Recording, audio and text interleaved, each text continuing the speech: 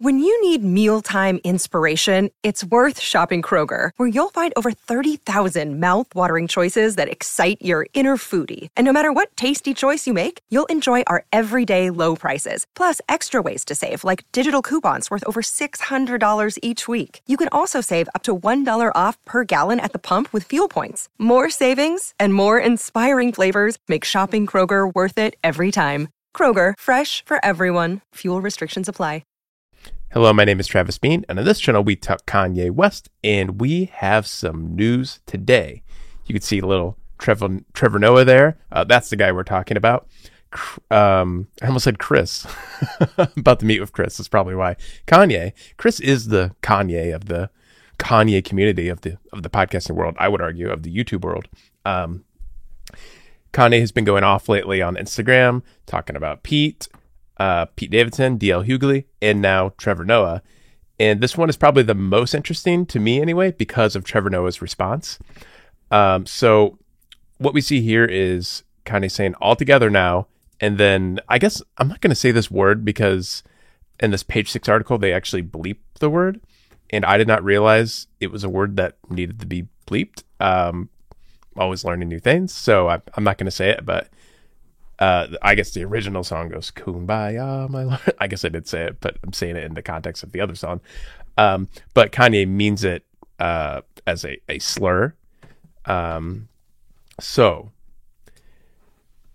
let's see here. Sorry, get my thoughts together. So he said this, and the reason he's going after Trevor Noah, who actually over the years, I don't watch a lot of Trevor Noah. I actually used to watch the Daily Show religiously when Jon Stewart hosted it. But I just have kind of been out of the loop and don't watch any TV anymore. So I mostly just see news about Trevor Noah, who I like a lot, and I think he's really funny. But I know he's gone after Kanye in the past. Like, I've seen enough headlines and seen enough videos to know he is very critical of Kanye. And so recently he said what Kim Kardashian is going through is terrifying to watch, and it shines a spotlight on what so many women go through when they choose to leave. What we're seeing is one of the most powerful, one of the richest women in the world, unable to get her ex to stop texting her, to stop chasing her, to stop harassing her. As a society, we have to ask ourselves, do we wish to stand by and watch a car crash when we thought we saw it coming? Then he talks about Kanye's kids. Okay. And yeah, and obviously Kim Kardashian said, please stop this narrative. You were just coming here this morning to pick up the kids for school. This was a whole controversy that happened where Kanye wanted the kids to come to Sunday service, and there's like all this back and forth and a lot of, I don't know, it's hard to really gauge the situation properly. If anybody does it well, it's Chris, who like really does a great job of kind of like reading the situation and being empathetic toward everyone. But anyway, Trevor Noah is kind of responding to all this and calling out what he perceives to be abusive behavior from Kanye. And that's why Kanye sent this. And he just Googled Trevor Noah's name and wrote his little caption there. But Trevor Noah just responded, as you can see here. Damn, here we go again. Everybody's saying what's not for him. He quotes Kanye songs several times in this, which I actually enjoy a lot. There are a few artists who have had more of an impact on me than you, Ye. You took samples and turned them into symphonies. You took your pain through the wire and turned it into performance perfection. I thought differently about how I spend my how I spend my money because of you. I learned to protect my childlike creativity from grown thoughts because of you. Shit, I smile every time I put on my seatbelt because of you. You were a serious rapper who also knew when to not take himself seriously. You effortlessly brought comedy into music and made us all smile while we rapped along. So a lot of praises right up front. Almost half of this is praising him. You're an indelible part of my life, Ye, which is why it breaks my heart to see you like this. I don't care if you support Trump, and I don't care if you roast Pete. I do care, however, when I see you on a path that's dangerously close to peril and pain. So what he's saying here is like, I don't care about your opinions. You can say whatever you want. Although I think in the past, he has been kind of critical of Kanye's opinions. Anyway, doesn't matter. Moving on from that. Basically, he's saying, like, I don't care who you support, and I don't even care that you're going after the guy who's dating your wife. Like, I do care about the fact that you are, what Trevor Noah perceives Kanye to be doing is damaging to Kanye.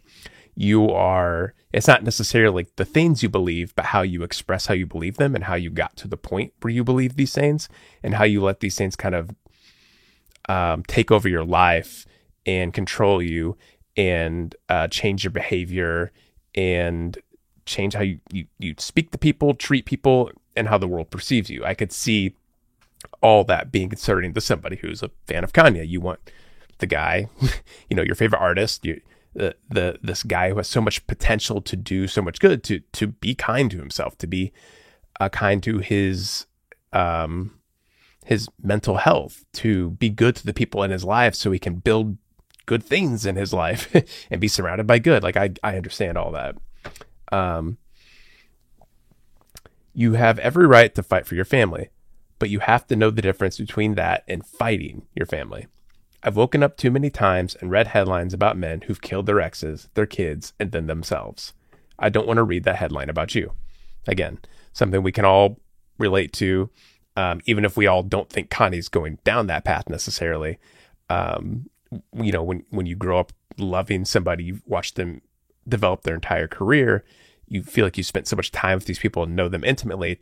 When you are perceiving a different path for them, like they are going a different direction than what you knew about them. If you're just joking about it all and I'm an idiot for caring, then so be it.